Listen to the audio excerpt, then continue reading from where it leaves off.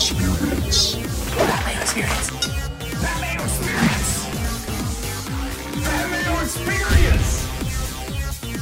Experience. Welcome to the Pat Mayo Experience, presented by DraftKings. Week 14.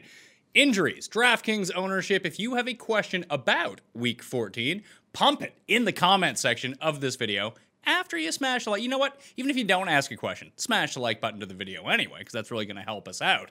But if you do want a question for Week 14 and you want to guarantee it gets answered, dump it in there by 7 a.m. You know what? Just by the end of Saturday evening. I'll wake up on Sunday and answer any of the ones I haven't previously gotten to. I am live 10 a.m. Eastern Time this Sunday with Brad Evans. We'll be doing our question and answer period around 10:35 a.m. Eastern Time. So if you want to roll the dice and maybe your question gets selected out of that, we just have too many to get to with the time constraints that we have. But if you want to guarantee you want to get your question answered, of course, just dump it in the comment section of this video. You're listening to the audio podcast, go rate and review, please. Also, if you want to get the projections, you want to get the ownership projections, the optimizer, head on over to ftndaily.com. Code Mayo gets you an extra discount, but with only a few weeks left, plus playoffs, obviously, it's already highly discounted. The basketball package is still in the early bird special right now at ftndaily.com. If you're interested in fantasy basketball for the year, especially on DraftKings, go over there. The code Mayo will get you a discount on the early bird special already. The prices go up on Monday, so if you are interested in doing that, I highly suggest you go do that now. All right? Rankings also in the description. And subscribe to Mayo Media Network. We're on the push to get 20,000 subs by the end of the year. We're at 18,000 right now, so we need 2,000 more of you. And I see you commenting out there, the people that have not subscribed to the channel. So please, it takes like 2 seconds. Help us out, all right? Let's jump in to the injury report for Week 14, starting off with Houston and Chicago, the early slate of games. David Johnson is in COVID tracing protocol. He is out for Sunday, which means I have elevated Duke Johnson up into the rankings. And again, if you want to see the entire rankings where everyone sits at their position in the rankings and on DKPlaybook.com. Brandin Cooks is likely in. Pharaoh Brown is out, which should mean more routes run and more reps overall in terms of snap share for both Jordan Akins and Daniel Fells, who had seen Pharaoh Brown eat into their production just a little bit because Pharaoh Brown, a notoriously good blocker, been on the field because, the Texans can't block. They need to protect Deshaun Watson. So expect Chicago's defense to move up in the rankings just a little bit too. I don't love them because they really generate very little pressure on the quarterback, but it seems like anyone can generate pressure on the Texans at this point. And you always have to hedge against Deshaun Watson beating said pressure, escaping, and then just going downfield. So it's a tricky situation. They're a number 10 in terms of the defense ranking so far this week. Dallas and Cincinnati, Ezekiel Elliott is dealing with an injury, although he is going to play. I wouldn't expect him to be like 90% of the snaps, though. We'll see some Tony Pollard in this game. Not to say to start Tony Pollard, but temper your expectations a little bit with Ezekiel Elliott this week. Not that you probably have a ton of expectation, although this is the best matchup he's seen in quite some time. On the other side of the ball, it had previously looked like Brandon Allen in his chest injury, which forced him out of Week 13, was not going to start at quarterback, but now it looks like he's going to play. So Brandon Allen back under center. Great news, I guess, for the Cowboys defense. And T. Higgins is going to be a game-time decision trending towards in with his injury right now. But monitor that because I do like T. Higgins if he ends up going. That's where I wouldn't say the majority, but the vast plurality of the targets from Brandon Allen have been going. So keep an eye on T. Higgins. I think he's playable if he plays, but not as a great option, as like a top 36 option. So he'll make wide receiver 3 status for the week with upside because he's always a good red zone presence. With Brandon Allen, the prop that you should be looking for is the Drew Sample over. Guy loves throwing to Drew Sample, who sucks, but ends up with like 7 targets a week, like 4 catches for 35 yards. If it's anything over, let's say 2.5 receptions over 3 receptions, I would definitely take the over on that. I don't think many people are digging into the Drew Sample market as it pertains to props. On that Sunday show, Brad and I will have our 5 favorite props of the week. I might not do 5. I might do less, depending on how many props that I end up liking. Brad will have his fade 5, though. He's been doing pretty well recently. Kansas City and Miami, Salvon Ahmed and Matt Breida are both out once again. DeAndre Washington may return for this game, but all Myles Gaskin all the time. Let's go. Clyde Edwards-Helaire likely in, although he was in last week and didn't play. it does seem like he should return to at least the role that he had seen previously. He's not a great start. I have him in the low 20s in the running back ranking, still slightly nudged ahead of Le'Veon Bell, but you should have better options at this point in time. Maybe you don't, I don't know. But like Mike Davis is a better option this week with Christian McCaffrey out. Arizona and the Giants, Kenyon Drake is likely going to be in. Keep an eye on him, though, because he popped up Friday with a hip injury on the injury report. And we've seen Chase Edmonds destroy the Giants before. That was last year. DeAndre Hopkins likely in. Daniel Jones practiced on full on Friday. He could be a go for this game, which would bump up the Giants receivers a little bit. I have him back in the rankings. I don't think he himself is all that great of a start, but at least he can throw the ball more than, 6.5 yards downfield, which could really help out Evan Ingram, who he loves, and Sterling Shepard in terms of not just receptions and target share, but actually getting some yardage on the back end of that. The only Giant I'd really go out of my way to play, I guess you got to play Ingram at this point just because tight end is so soft, is Wayne Gallman.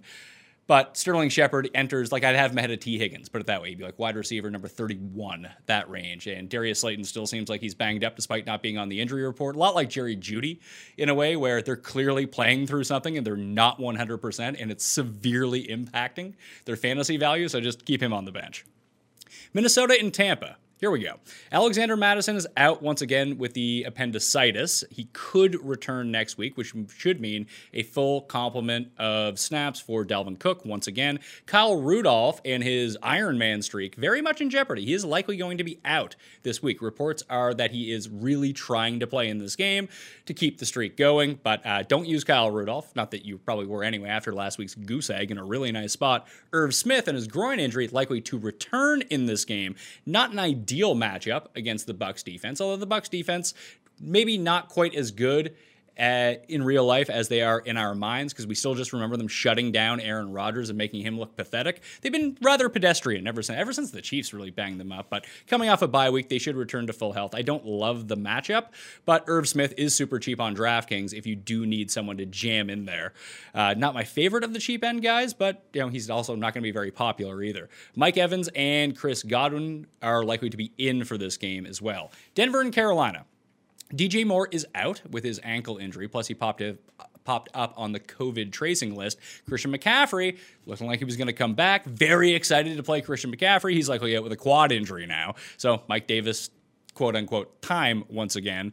Not a top 10 option, but like a fringe top 20 option this week. Curtis Samuel is likely going to play too, so he gets a severe bump up in the rankings with DJ Moore out, as does Robbie Anderson in this matchup. We even might see some Ian Thomas. Wouldn't count on it, but he runs routes, so he's going to be out there. He's another one of those cheap tight ends that you could potentially punt on if you wanted to. Tennessee and Jacksonville, Jonnu Smith and A.J. Brown both going to play this week, practiced in full on Friday. Tyler Eifert is likely going to be in, as will James Robinson and Laviska Shenault. If you've been riding James Robinson into the fantasy playoffs, and I assume you've made the fantasy playoffs if you have James Robinson on your squad, he's been very good. Devine Ezigbo is the primary handcuff here. It's the time of the year where you don't need a wide receiver 7 on your team or a wide receiver 6. You can drop those guys that you're never going to play to have a full-time replacement. I don't know how good Ezigbo would be. Would he play 92% of the snaps like James Robinson? I doubt it, but he could play like 70%, and it does seem like they're going to get their running back the ball regardless of what happens, especially with Mike Glennon under center right now. It's the early set of games. In the late set of games, Indy and Las Vegas, the only one to really watch out for is Josh Jacobs. He's trending towards playing in this matchup. It's a tougher run defense, although Indy's defense has been rather lax the past few weeks compared to what they were earlier in the season. I just don't know how much go Jacobs has in him. Is he returning to a spot where he's going to play 75% of the snaps on a bum ankle? Probably not. So I have him, I believe, number 26 in the running back rankings. That's behind such luminaries as I Suck Miles Sanders. Because I don't know how much he's going to play. It could be 2 snaps and he's out of there because he's wildly ineffective. I have him as the highest of the Raiders running backs, but again, that's not really saying much. So proceed with caution as it pertains to Josh Jacobs. Again, we probably won't even know whether he's playing or not unless Schefter really gets some inside info and releases that Sunday morning until after the 1 o'clock games have already started. So you're going to have to pick your poison with that. Jets in Seattle. I was kind of excited is probably the wrong word about Ty Johnson, but I thought it was a decent spot for him.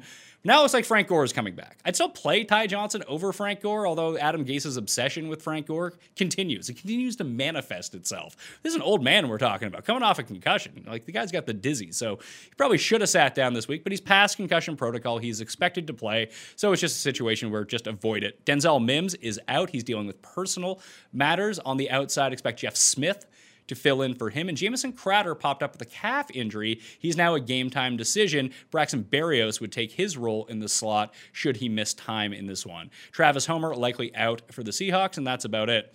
Green Bay and Detroit, Kenny Golladay and his bum hip, he's out. He's probably just not going to play this season. DeAndre Swift is likely going to be back. Jay Sternberger is out on the Green Bay side of the ball, and there were rumors that Allen Lazard is going to be on a pitch count, a snap count. We'll see about that as it continues to go, as he was the very popular third man in, him or Robert Tonyan, with a stack of Aaron Rodgers and Devontae Adams this week on DraftKings. So proceed with a little bit of caution as it comes to Allen Lazard. I still like him. If he's out there, you probably have to play him if you have, like, depending on the size of your league. 10-team league, you're not playing Allen Lazard. 14-team league, he could be your wide receiver 3 this week just because of the upside that this matchup presents as Detroit gets torched by wide receiver 2 so far this season.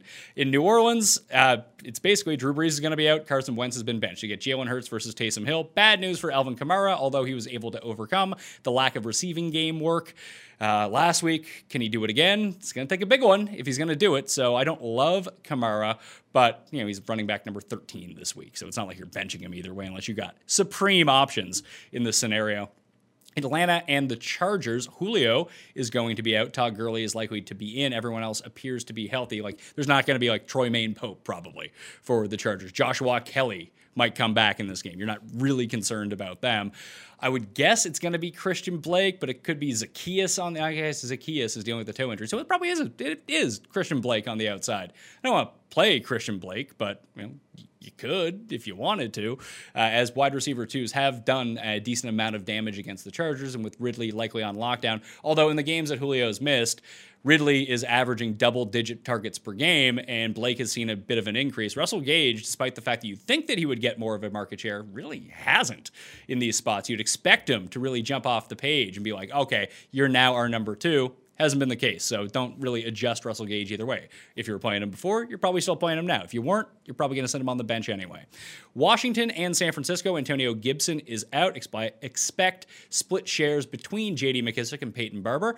Obviously, it's going to be between the 5s on the field, J.D. McKissic, once they're inside either their own 5 or the San Francisco 5. Peyton Barber's probably going to be on the field. Peyton Barber is going to make madness occur in anyone who plays J.D. McKissic this week. Hopefully McKissic can get there because he's going to be very involved in the passing game, and he'll likely end up playing the most snaps, but the most valuable snaps of all will still more than likely in short yardage situations go to Peyton Barber. So just be cognizant of that. Deebo Samuel going to play for the San Francisco 49ers. Pittsburgh and Buffalo, got nothing. James Conner's going to be back for this one, too. John Brown's still on IR. That's about it. Baltimore and Cleveland. Des Bryant is likely out, as we've now actually been placed on the COVID list. And Austin Hooper is one to watch out for. He's dealing with a neck injury. He did not practice on Friday. This is a new injury, but this is the Monday night game. So Saturday will tell whether or not, at least give us a better indication, whether Austin Hooper will be active for this game or not. My advice, just don't play him. That easy. Ownership on DraftKings for the week. If you're looking to mine all of the DraftKings ownership and get updates throughout the weekend, I suggest you go over to ftndaily.com. Kyle Murray's ownership projections get updated once again on Friday evening, twice on Saturday, and then after lock on Sunday if you're really digging into where the players are going to be owned this week. At the running back position, a lot of people are concentrating on very much the same people. With Christian McCaffrey now out, Derrick Henry has really taken a leap up in terms of ownership. Expect him, David Montgomery, Myles Gaskin, J.D. McKissic, and Austin Eckler to be the 5 highest owned guys. McKissic really shaking up to be that cheaper version. Although Duke Johnson has opened up now towards the bottom. Ty Johnson had previously been there, but with Frank Gore returning, I wouldn't expect anyone to go to him. I have all 5 of these guys projected over 15% at the moment. At wide receiver, it's a little bit different. Devontae Adams is likely to be the highest owned player on the slate, which probably should translate into a lot of Aaron Rodgers teams just with that stack if people don't find it too expensive. That's where everyone's going at the top. Him and Keenan Allen in the mid-range. Robbie Anderson and Corey Davis are generating a lot of buzz in that $5,000 and low $6,000 area. And while he's not projected into double digits right now, Brashad Perriman is likely the punt wide receiver with Denzel Mims missing this game and Jamison Crowder banged up, where that's where you're going to save your money this week at $3,900. If you want to fade Brashad Perriman, you could probably do it, although he is a big play threat and he can get there. Not necessarily all on one play, but with the generated target share that he should receive here, I understand the play a lot. At tight end, one guy above all in double digits, that's Travis Kelce. No one else projects in the double digits. Logan Thomas would be second just because he's so cheap. But right now you're looking at like 7, 8, 9% in terms of overall ownership. So don't be deterred by Logan Thomas. It does appear like people's infatuation with J.D. McKissic and not wanting to have two footballs on their team is having people lean towards McKissic over Logan Thomas in a vast amount right now. I have McKissic projected at over double the ownership of Logan Thomas. Quarterback, completely flat. Expect your usuals to be at the very top. Justin Herbert, Patrick Mahomes, Aaron Rodgers, I do think ends up being the highest owned guy, but those three should end up being 1, 2, 3 as it comes in this week. And then at defense, it's two cheapies. Well, I guess the Seahawks aren't super cheap, but everyone's loving the Cowboys with Brandon Allen under center. Listen, just fade chalk defenses. That's usually the right play. Sometimes they hit. The majority of the time they don't. So if you can just go anywhere else, that's usually a pretty good idea. The Cowboys are $2,400. You could take a shot on the Falcons against Justin Herbert, especially with Herbert very high ownership. That way you can kind of double-edged sword yourself that if the Falcons defense does come through, then it likely means that Justin Herbert has had a very poor game. So I don't love any of these defenses from $2,500 and below. I'd probably stick with the football team at $2,800. That's probably my favorite low-end defense to go to. And if we do go above that, yeah, you could see... the Seahawks are pretty good. I mentioned the Bears earlier. If no one's going to be on them at $3,000 at home, that's not a terrible spot to be in. So the Bears, primarily the footballs, maybe the Buccaneers. You don't need to spend a ton on defense to get away from the chalk, so that's the area where I would go.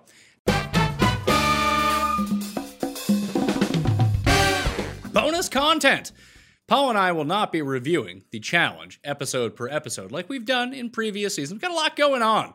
Football and MMA, and there's still golf going on. Plus, we launched the new network. If you haven't subscribed to Mayo Media Network, please go do that right now. It really helps out. But from time to time, I got my thoughts on the challenge. This was episode 0 and episode 1. Episode 0 was essentially like the preview episode anyway. Paul is behind the glass today, so you're not going to see Paul, but he has his microphone open. Just I want to share my thoughts about the challenge. If you're looking for full recap episodes of the Challenge Double Agents, just subscribe to Mayo Media Network. The Challenge Chronicles podcast team is going to be doing their episode by episode in-depth recap. Plus, they're going to touch on the fantasy scoring as well for the year. If you've joined that league, you might want to go check that out. That's up on the YouTube channel right now, and you can find the links to subscribe to their audio podcast. Same show, but you can either watch it on YouTube or get it in your AirPods as you're walking around and walking the dog. I don't know what you people do. You're just sitting at home, don't want to bother anyone else. Put it in, listen to the audio, The Challenge Chronicles. You can search it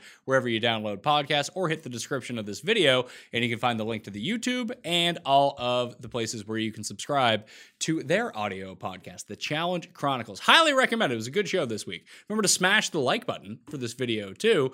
Tell me your MVP of episode 1, because Paul, I think... that I may have made a mistake not drafting Cam on my fantasy team. You made a mistake? Well, yeah, your captain's out. My captain got eliminated in the first episode. Well, I have Natalie as well, so I bet you I have beaucoup de points, but got absolutely screwed. Rob knew. There was something going on there, because he was just like, yeah, I don't think it's going to be a good season for Ashley. Rob always knows. Well, he ended up we made a bet where I said that CT would go farther than Wes would, and then they both end up in the first elimination, but not really. Did you like the twist at the end? Well, no, because it really worked against me. I was hoping it was going to be guys versus guys, because I don't have CT or Wes, and obviously one of the leading men of this season's challenge would have been eliminated. That would have been ideal. Ran real cold that night. Yeah, but you know what you're getting into when you draft Ashley on your team. if she's going up there against, I mean, there's a lot of good girls in the house this season. It's going to be tough matchups. I feel for the big T's of the world. Like if she gets in there with like Natalie or, I mean, most of the girls are absolute savages this year. So it's a lot of good girl competitions. I don't know about the guys though. Yeah, the women's side might be the strongest it's ever been, especially when you start including like Lolo into that mix. But I think like the big T's, the Nani's, like the rookies that we don't really know anything about, I think they're in a really good spot because everyone seems to be gunning for all the really good people and trying to get them to go head to head with each other and save all the layups for later. So you might get to a situation like last year when somehow like Kyle got to go in against Josh to get his skull to get to the finals, where just no one will, once everyone gets their skull, they're not going to want to go in anymore. It's going to leave all these like scrub players to fight off against each other. They should really be picking them off. That should be the move. I get putting in CT against West. Who do you think would have won that if they had to face each other? CT. You think so? We were talking about Neckbeard West this season. Yeah, West. I'm not impressed. I liked how he was just like, I've won 9 finals, and they show like him like roid raging out from years ago. It's just like, Wes, you're this is not what we're dealt with. This is not the hand we have at this point in time. He also lied about the 9 finals because he has not been in 9 finals, which is awesome. You think Natalie's gonna? Or are we going through this like sequentially? No. We just bring up. We're not spending 3 hours talking about the challenge. Anything you want to bring up, whatever order. Do you think Natalie walks? I think she sticks with Wes. It's an interesting predicament that she's in. Of course, he's really good strategically, but it seems as though the numbers and the people want to get the big players out of there. And yeah, I mean, but once you get a skull, I think they're probably going to continue to come after you as well. So I don't know. I don't know if I'd want to go after Natalie. No, there's not many girls in that house that I think want to go after her. No, because like that. Who would be your biggest threat? On the female side? Yeah. Like who are the best girls in the house? Mm-hmm. Lolo's the best. Yeah, of course. I don't even think that's close. I mean, maybe you get her. She could have beaten. She would have beat everyone in that by 20 minutes. Yeah. She might have beat every guy in the house by 20 minutes. Being a little bit lighter would have been helpful. I guess Ashley's pretty light, though. Yeah, but Ashley doesn't have, like, Strength. Lolo has strength. Yeah. Like, I think Cam would have been good at that. Lolo would have been good at that. Casey would have been really good at that. Mm-hmm. That's like a really sneaky under the radar team. You got Leroy, who's just going to ride Cam's coattails this entire time, and Casey, who's like could be the best girl. She was good last year, and she doesn't really ruffle any feathers. They're in that Big Brother alliance, which looks really strong. Yeah, good in terms of the show. Maybe not in fantasy scoring though. No, Casey doesn't get involved in pretty much anything in terms of dramas. Well, she could hook up with Nani again. Fair. Or she could hook up with Nicole Z. True. Nicole Z will be game. All right, Nicole Z is game for anyone. She's gonna she can just hit the light switch, try to turn everyone to go with her. We didn't get much of, I guess, the first episode, so we didn't get much of her. We got basically no Devin, their partners. I thought did you like how they picked the partners? Like Anissa gets first pick, and then Fessy's like, "Fuck, this sucks." Yeah. Yeah. I mean, Anissa's not that. She's bad. I'm sure that wouldn't have been his first selection, but he was doing the look at the ground, like I'm going to look over here, and like it was very clear it was gonna be Fessy. Like if you won the women's challenge, you had one guy to pick. He'd be the pick, wouldn't he?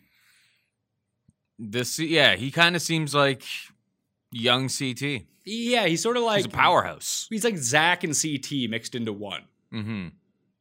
But he's not as much of like an idiot as Zach. Zach gets himself into a lot of trouble. Yeah, that's true. He's a bit more, and we'll see. He was all over that trailer. That's how he ended up on. I watched the Declassified episode before picking my team because it came out on the Monday. It just the entire like this season on trailer is just Fessy. Like it feels like him and Cam are definitely going to the finals. Yeah, but the Cam edit, the way she did this on. I want to say Final Reckoning, whatever it was. Like she set up like the whole house to have like made a huge political move for everything to work into her favor, and it worked. And then they threw a twist at her where it's like, oh no, it's a mercenary team coming in. So she set everything up this time. It completely worked out. And then as it turns out, Wes is not going against CT. They're both, I presume they're both safe. Like I saw them in the trailer for the rest of the season. So I assume CT's not out because his partner lost. It's going to be interesting to see how this all kind of plays out with when they switch teams, how they switch teams. Like I'm very confused by all of that right now. Well, it appears like Natalie can pick whoever she wants as a guy to be her partner. But like to become like the mercenary or the double agent. Well, how does that work? I believe the double agents are the winning team. That's what they're calling them. I don't know let's say Natalie sticks with Wes. What happens to CT? I don't know. Is he just like chilling in the house? Doesn't have to compete or anything? I have no idea. Yeah, I know. I found that all kind of weird. For full disclosure, my car got broken into, so I was like filing a police report while I was watching the episode. So I missed some of the finer details. They stole all my clothes, those assholes. Well, you can get new clothes now. I already got some new clothes and got the window fixed and all of that. They stole an Xbox, a bunch of clothes. Bah humbug, Merry Christmas. Everything's all right, but yeah, I wasn't able. I was, half of my eye was on the screen. The other one was filling out this stupid report. Well, so yeah, I missed out some of the finer details. I don't know if they kind of explained how people become double agents. I saw the end teaser there, and they're just like, like there was a scene where Kyle was saying that he was a double agent at one point, and Nelson was a double agent. But those guys are idiots, and they might just be saying, yeah, they will reveal themselves far faster than they should. So CT is going to be a loner. So if this keeps up, so it's a women's elimination, then I'm presuming next week's a men's elimination. If they keep that order, then it's always going to be a male competitor who's like the solo person. So I assume that has to get flipped at some point. Or maybe it's not always individual. I don't think that they're making up the rules as they're going along, but it does seem like, do you think that they end the season in pairs? Maybe like when you win like a challenge, you can like choose to like switch teams or something like that. And maybe like because CT doesn't have a female teammate right now, like the next week, like whoever is the female who wins the challenge, maybe she can choose CT. Yeah, whoever the female who wins the elimination. Not even the elimination. I'm talking about like the challenge. Next week's episode, like. Yeah, but I think they're competing in pairs now. Yeah, but CT doesn't have a teammate. Like maybe he doesn't compete. Maybe. It's all. I need to see how episode 2 ends up going. I'm glad that CT, who's not Lolo's my captain, but having CT still alive kind of helps. I was worried that he might get eliminated. Yeah, I was hoping him or Wes were going to get eliminated. If that was a male thing, I am laughing at this point of the season. Now I've lost my captain. Well, I mean, I don't know how good CT would be at that. I don't know how good Wes would be at it, but Leroy did that. Leroy. What was it? It was Leroy and Naya, I think. Yep. I remember Naya doing Bananas and Nani. Mm-hmm. And Nani got stuck. Yeah, and Leroy fucking destroyed it. Yeah, but theirs didn't have that little like nub in the middle of it either. They definitely made this one a little bit harder. It was, but it also wasn't as long. Like Leroy, it took Nani like 25 minutes to complete her end. I don't even think she completed. And Leroy did it in what seemed like 90 seconds. Yeah, he absolutely. He killed it, as TJ would say. So, so they started picking their partners. They're like, okay, Anissa, you get to pick, then free for all, pick whoever you want. How did no one end up with Lolo? People don't like Lolo. But the guy that she got, the German dude, like that, I would be terrified to fight. Like that team's going to be awesome. Yeah, he looks jacked. She's an Olympian. I mean, how can it go wrong? I don't know. Maybe she just goes nuts at one point. Maybe the house starts targeting Lolo. I don't know. But if you target Lolo and Nam, don't forget Rob was a little bit low on Lolo. It's true. Spoiler Rob. Something's. I don't want to. I want to believe that he is a man of his word. We talked about it. He doesn't actually look at spoilers. And I mean, one time I tripped across them the year that Naya touched Jordan's dick. And got kicked off. Mm-hmm. It was the last Teresa season. Like some of the pairings were just really weird. Like, why did Tori go with Corey? Yeah, because like immediately, like she just turned to him like, "Hey, want to be partners?" It's just like, where did this come from? I guess it doesn't really matter. I guess they were talking alliances beforehand, and Corey, Jordan's not there. Not that that would really matter in terms of Tori and Corey being on a team, but I don't know. Maybe they were in a hotel room or at the hotel before they actually go to the actual compound.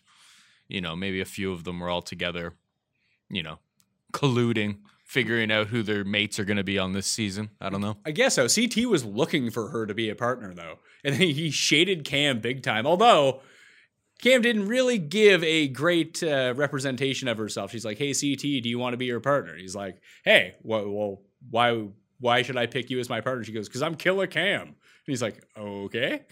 It's not. It is true. Yeah. He's like, that's not a great explanation. I'm sorry. Yeah, here's my catchphrase. Sign me. Yeah, no, it was not the best. And she hasn't I don't know.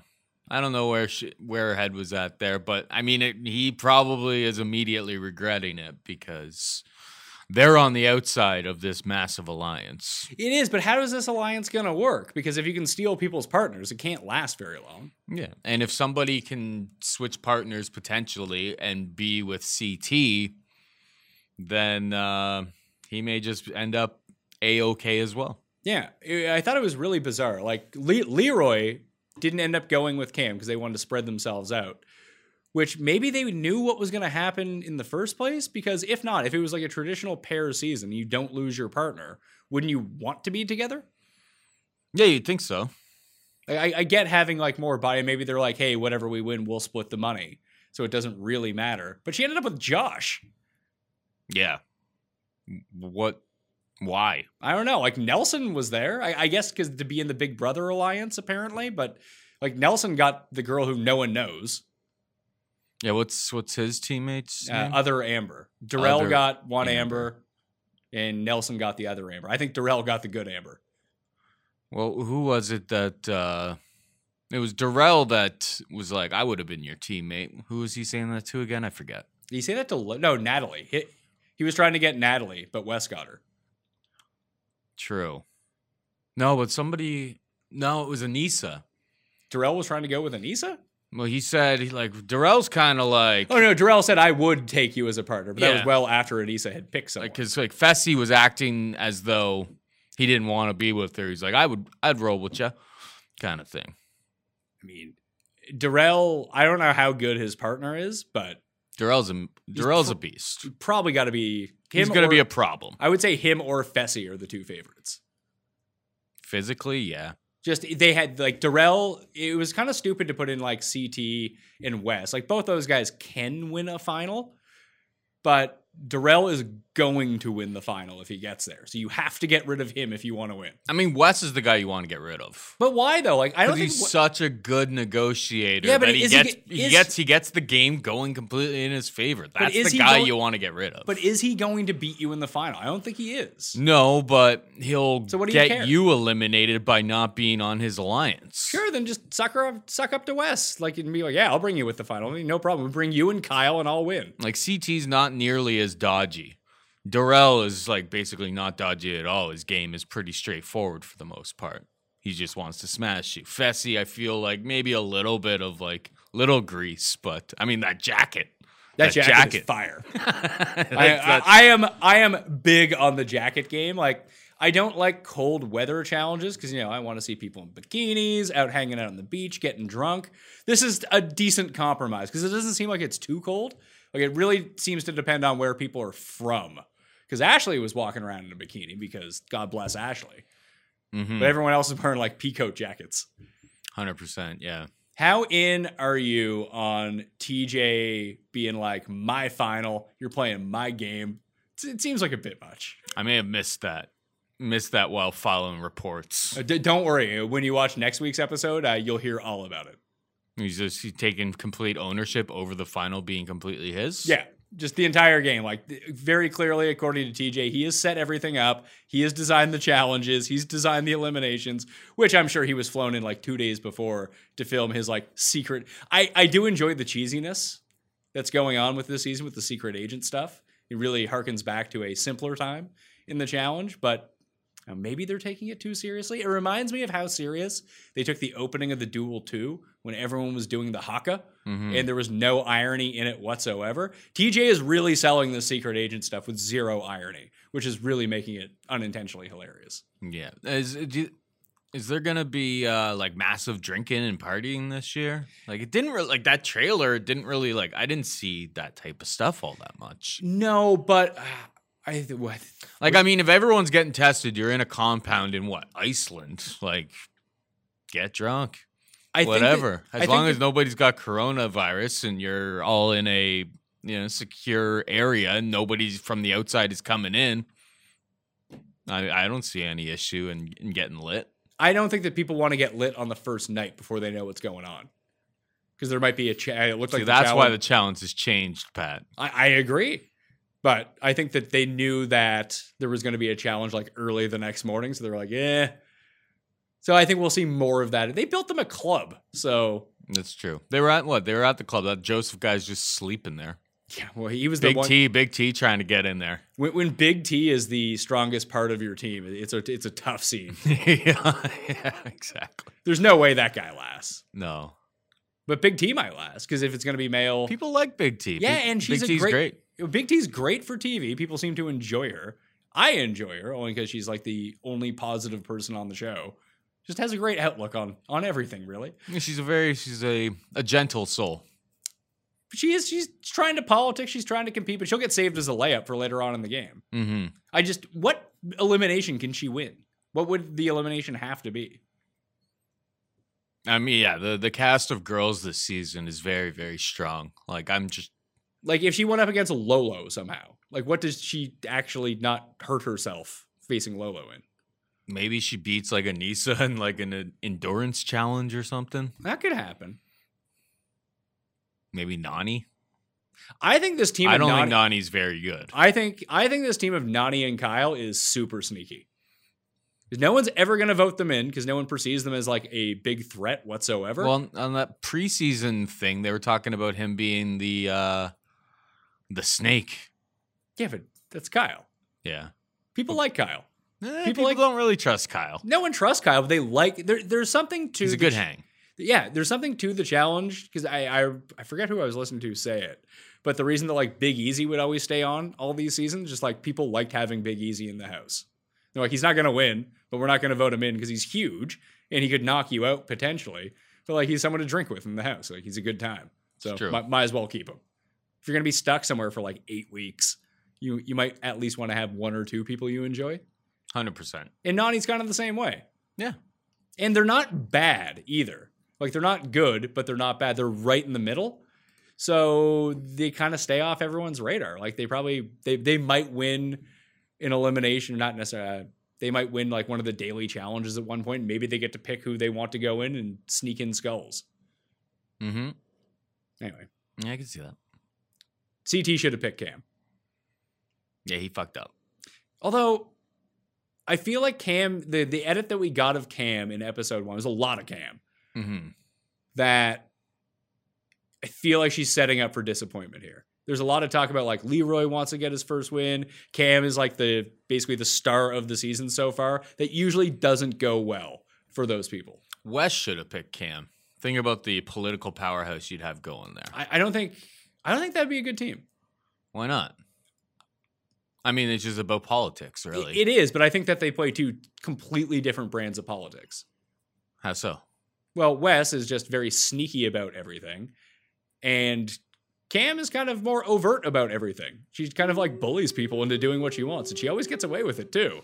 Whereas, she was the one that did like the backstab or whatever. I get that, but like on everyone, previous seasons, eventually, like everyone has to be in on it if that's going to happen. Mm-hmm. I don't know. It just feels like Wes wants to play one way, Cam wants to play another way, and neither of them would relent. Like if Wes went and did one thing, Cam would probably just undermine him and go do something different, and vice versa.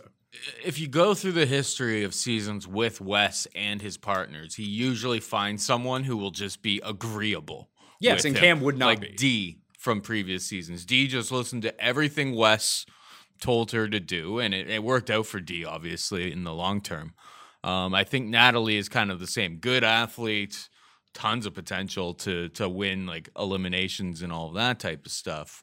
But very agreeable. I don't think she's going to when Wes has a suggestion of how they should politically stand in certain situations, I think she'll just be agreeable because he's the veteran in this game. Yeah, I agree. I think Natalie's a better partner for him than someone like Cam would be too strong. But Strong of a mind for Wes. Wes wants to be able to be the boss in the partnership. Yeah, and maybe that's why CT didn't go with Cam either. Yep. Just because CT He's likes the opposite. Well, CT likes to lay low. Yeah, he wants to lay low, so he has Ashley. He picked Ashley because Ashley is not going to lay low. She'll do all the dirty work politics for him. Maybe that was his mindset. I mean, I think it's because they both won on that season. He won for the guys on Invasion, she won for the girls. So he knows that if she goes to a final, she's really good. Mm-hmm. Maybe that's why you end up picking her. That's why I had her as a captain. But it seems like she has a huge target on her back, regardless of what happens on any season. Bullshit. I mean, she needed. It was stupid of me to do it. She needs Kara and Paulie around. If she has Kara and Paulie around, that's big. Those are two allies pretty much year in and year out. Yeah, but Cam's usually her ally. Not this season. Well, Cam's in with the Big Brother people. The Big Brother people are real boring, by the way. Yeah. Except for Josh, who's the worst of them. But I find did Josh do much in that episode? No, he didn't even have a crying episode. I didn't notice anything really. I turned to my wife when we were watching it, and I was like, I can't believe I like Josh now.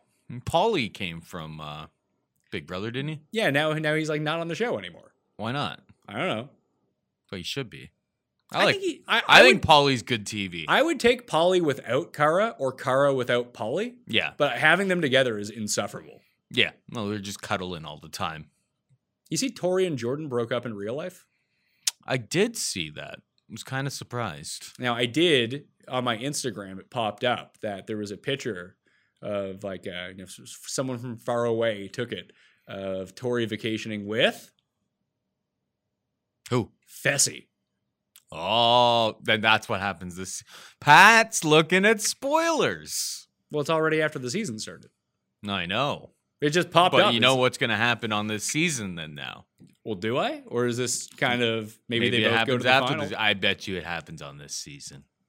Maybe that's who he's banging on the show. Maybe. I'm surprised no one took Nelson. We didn't even see anything. He didn't even get to mispronounce a word. Nelson's a good competitor. I know. Pretty underrated. But the problem with he makes real boneheaded decisions. Yeah, well, he's an idiot. Yeah. But he's a friendly idiot. Yeah, that's true. And not always a friendly idiot, though. He can be an asshole. Yeah, well, sometimes he drinks too much. When he drinks too much, he can be a big time dickhead. But I think his heart is in the right place. I mean, we've all been there before. Maybe not all of us, but I've been there before. Heart's in the right place, but sometimes it just doesn't come out the right way. So besides Lolo and Nam, any rookies stand out? Leo Rush? Well, Natalie. Oh, yeah, Natalie. Yeah, Natalie would be the one, wouldn't she? I mean, she just beat a 2-time champion. Yeah, Ashley's not great at physical eliminations. Ashley's not too bad. I don't think Ashley has ever won a physical elimination. No, she wins puzzles. She didn't even do that bad. It's not like it was a complete blowout, but... Man, the one that got away. My season's already over. I should have made 2 lineups since there was the Pat Mayo League and the Paul Shag League. I should have made another one without Ashley as my captain. Yeah, I'm looking at your team right now. You had Ashley as the captain. She only scored 22 points, too. She didn't have a freak-out episode. Absolute dust. But you have Anissa, Fessy, Josh, Lolo, and Natalie. We have very similar players. Yeah, except you. How'd you end up on Anissa? It's just what I had left. Okay. I mean, if you looked at the pricing, the $140, I think I had $140 left. Anissa's $130, and it's just nope. There was nobody I wanted to do. I actually took Gabby in that spot because I saw her making out with Fessy. And I saw that Fessy was Anissa's partner, so I was just well, might as well double stack that. But then, the first opportunity Fessy has to find himself a new teammate, he's bouncing. Oh, of course. Or if one of the strong girls ends up winning, they'll just replace Anissa on that team and team up with Fessy. Mm-hmm. So I have CT, Fessy, Gabby, who actually scored a decent amount of points, Josh Martinez, Nani, and Lolo as my team captain. Nice. I need more. Her attire is out of this world. Lolo's? I don't know. It's like she's somehow combined late 80s and late 90s into one, and that's how she's currently dressing. Interesting. I can't really envision it right now. Like, she was wearing these jeans with a bunch of holes in them, but they were like really baggy jeans at the same time. It was just like, I don't know where this fashion sense is coming. I've never seen anyone dress like this outside of like a music video. I'm just searching Lolo Jones, the challenge, to see if there's any recent photos. It's probably just her steamrolling up that hill. I'm just trying to see if there's any recent photos of Lolo here. I don't really know what you mean. All right, well, I wasn't looking too close. You're the fashion expert here, Pat. It's true. I barely have clothes. Yeah, you have no clothes left. Yeah, barely. I'm naked. That's why I'm not on screen right now. Yeah.